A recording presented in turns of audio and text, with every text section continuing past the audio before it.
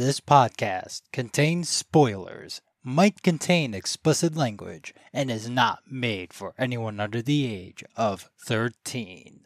Listener discretion is advised.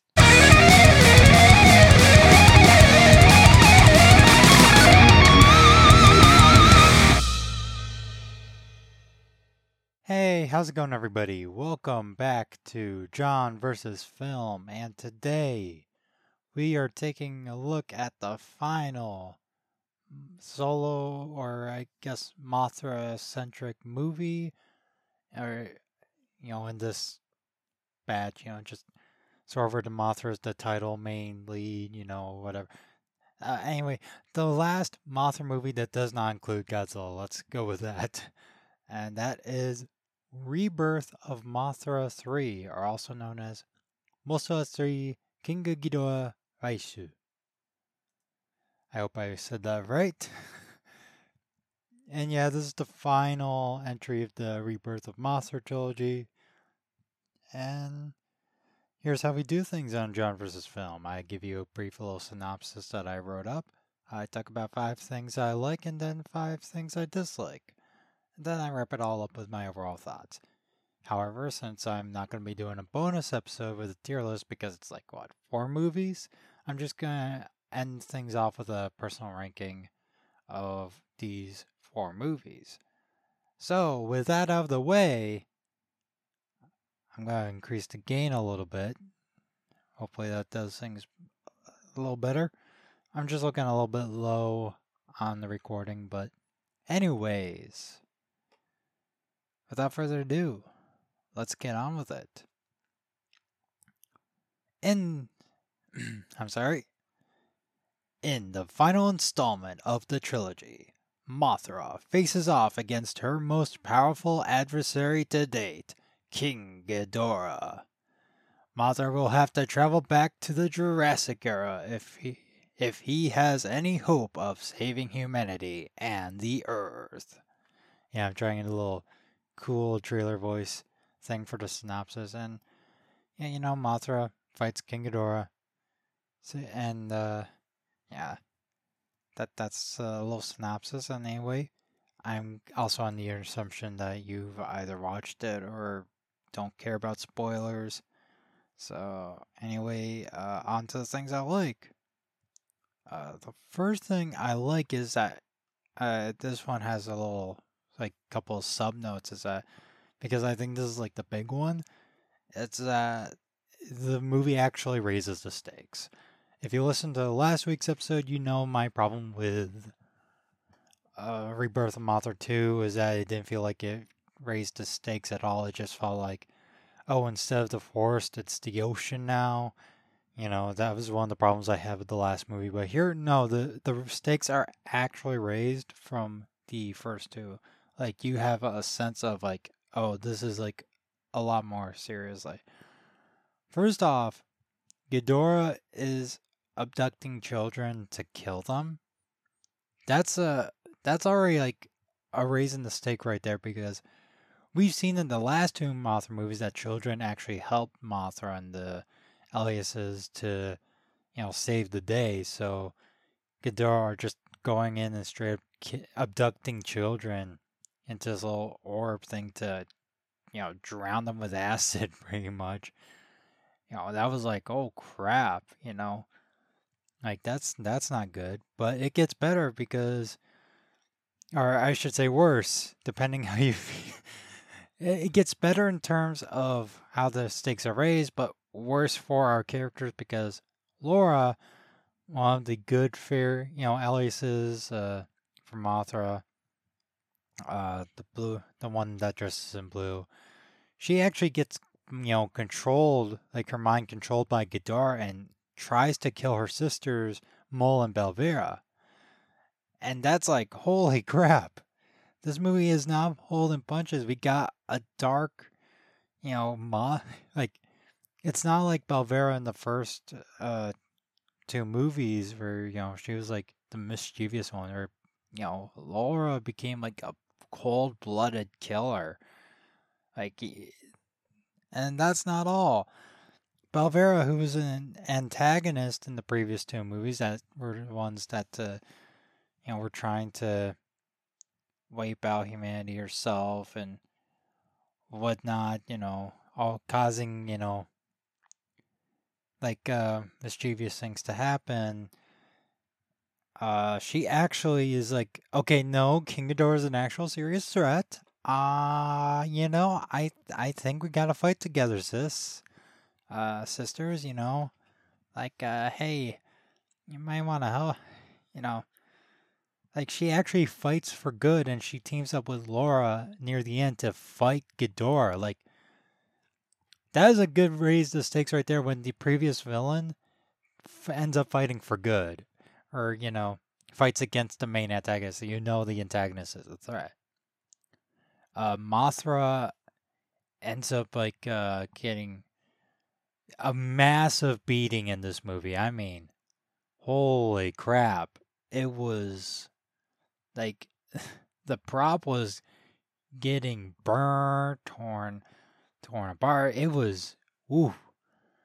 And Mothra basically sacrifices himself by going to the Jurassic era to stop Ghidorah when Ghidorah wiped out the dinosaurs. Because because it was only Mole that was helping Mothra go back in time. Mothra had no way of going back to the present. So Mothra's story, that raises stakes. But the final thing that raises the stakes is that Mole, the alias that was like sort of like the responsible, like knowledgeable one, like the wise one of the three alias sisters, dies. Straight up dies and, turns into a crystal body. Like, that is a good way to say, hey, if one of the main characters of the trilogy, one that like recurring character of the trilogy dies, that is a good way to raise the stakes. Like, this movie, props on for really raising the stakes for this final entry. Next up, I want to give a shout out to the human cast. I think this was the best human cast in the trilogy. I didn't care for the human cast in the previous movie, and while I liked the human cast in the first movie, I could also tell they were sort of, the generic, family with issues. We got the overworking dad, we got the siblings fighting each other, and the mom who, always has to take care of the kids, and it was sort of, generic and stuff. But here it feels like more of a, like, this family it feels more real. There's three siblings. Shota, I think that was his name. Let me look up on IMDb. Yeah, Shota, he was the main kid. And there was a mother and father. And their dynamic was a lot more interesting and it felt a bit more real. Like, these felt less like archetypes and more like actual characters. And I really loved the family scene at the beginning of the movie. I will talk about them a little bit, but there's not much I can talk about them in this section, and I'll get to why in the dislikes. And next up, I guess I briefly touched upon this in the first point, but it's Belvira having a character arc throughout the trilogy. Yeah, that was like, it's very interesting to see Belvira have such a like an actual character arc throughout like the three movies, and makes her the most interesting character by the end of this trilogy, because she goes off, starts off with, unleashing Desghidorah and wanting to wipe out humanity, and then the second movie, she still wants to wipe out humanity, but she's, a little more subdued, and she actually, you know, gives a reason as to why she thinks humanity doesn't deserve to live, but ends up, helping humans escape the temple by the end of the movie. And here, while she starts off with her own selfish goals, she is saddened to hear that Mole's, like she was shocked to hear that Mole died. She actually ended up fighting for, against Ghidorah, like I mentioned, with Laura, like she, reunited with her sisters, and it's just like now. It's not the most well executed character arc in media, I think. Uh, it has some problems, but overall, it makes her the more interesting out of the, Elias sisters because of that, you know, long character arc throughout the three movies. Next up is I really like the prehistoric scenes where, Mothra travels back to the land of the dinosaurs. We get to see the little dinosaur puppets, and I just love those scenes. The setting I love. I like the lighting. When Mothra first travels back, I love the Ghidorah suit. Well, I love both Ghidorah suits. I love the prehistoric Ghidorah a bit more. Just it feels more, athletic, I guess. I don't know. It's a bit slimmer. I love the legs. It's really cool. And again, no shade to the one we see, but it's more, I don't know, I guess I have a preference. And also the fight scenes in the prehistoric setting, I think is some of the best in the, trilogy, because we get to see Mothra, like, claw the crap out of one of the Ghidorah heads. It's not just, you know, like flying against each other or, beam spamming. Like there's like legit brutality going on, between Mothra and Ghidorah in these scenes. It was really cool. And finally, I want to say I think the effects here are the best in the trilogy. While I've had like problems with the effects in the previous two movies, just here and there with CGI and stuff. Here, I thought that no, the effects are, you know, the best that they've been in the trilogy. Granted, I don't think I think they could have still been better because, we have, at this point, we've had, the Heisei Godzilla movies previously to compare it to. We have the Gamera Heisei trilogy, and more importantly, we have Ultraman, you know, to compare it to. Ultraman was, actually airing on TV at this time. So we have. I want to focus on Gamera and Mothra for a second. I mean, not Mothra, Ultraman. They've have much lower budgets than Toho's willing to give, to their movie. Like Subaru and Daiei, they didn't have the money Toho has yet.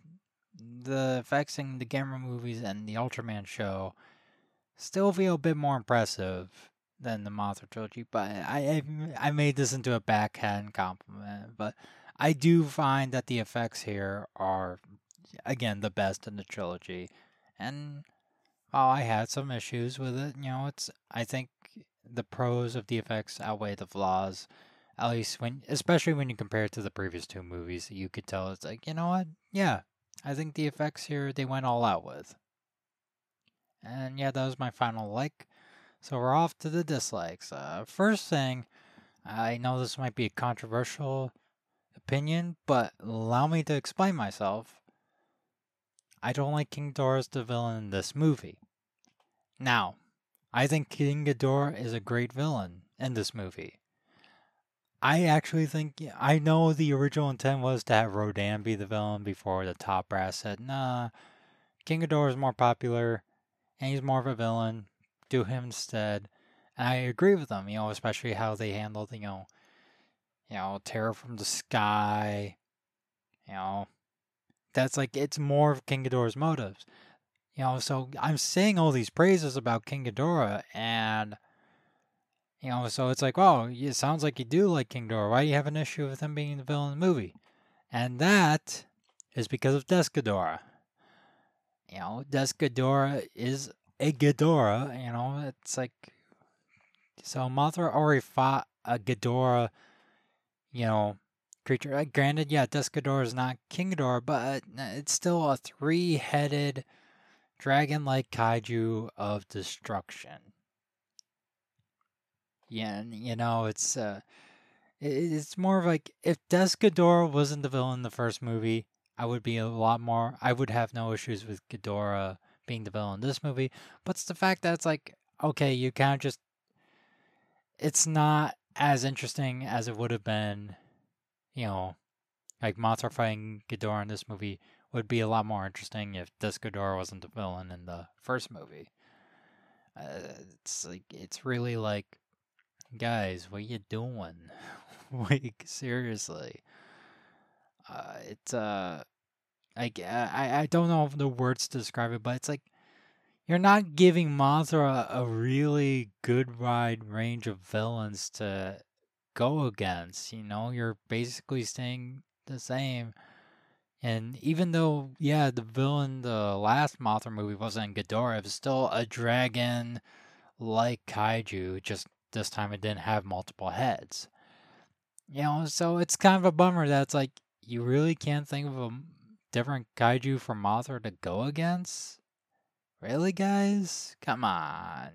Yeah, so I think it's just a bit of a bummer on the creative side. You know, it's just like Mothra's fighting Ghidorah once again. It's like Mothra only has the Ghidorah as a villain. Nobody remembers the last villain in the Rebirth of Mothra too. Next point I dislike is that Maul comes back to life at the end.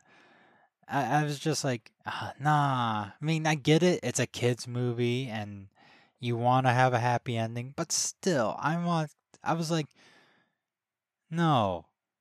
As me as the cynical adult wants death to stay death. You know, it's like, yeah, it's like that she died, but I would rather have her stay died. You know, stay dead.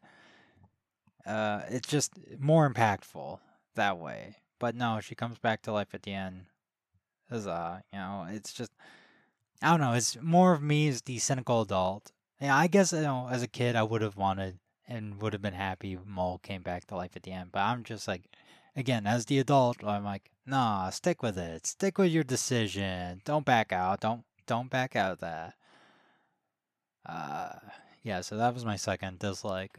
Third thing I dislike is I did not really see improvement over the Mothra song sequence.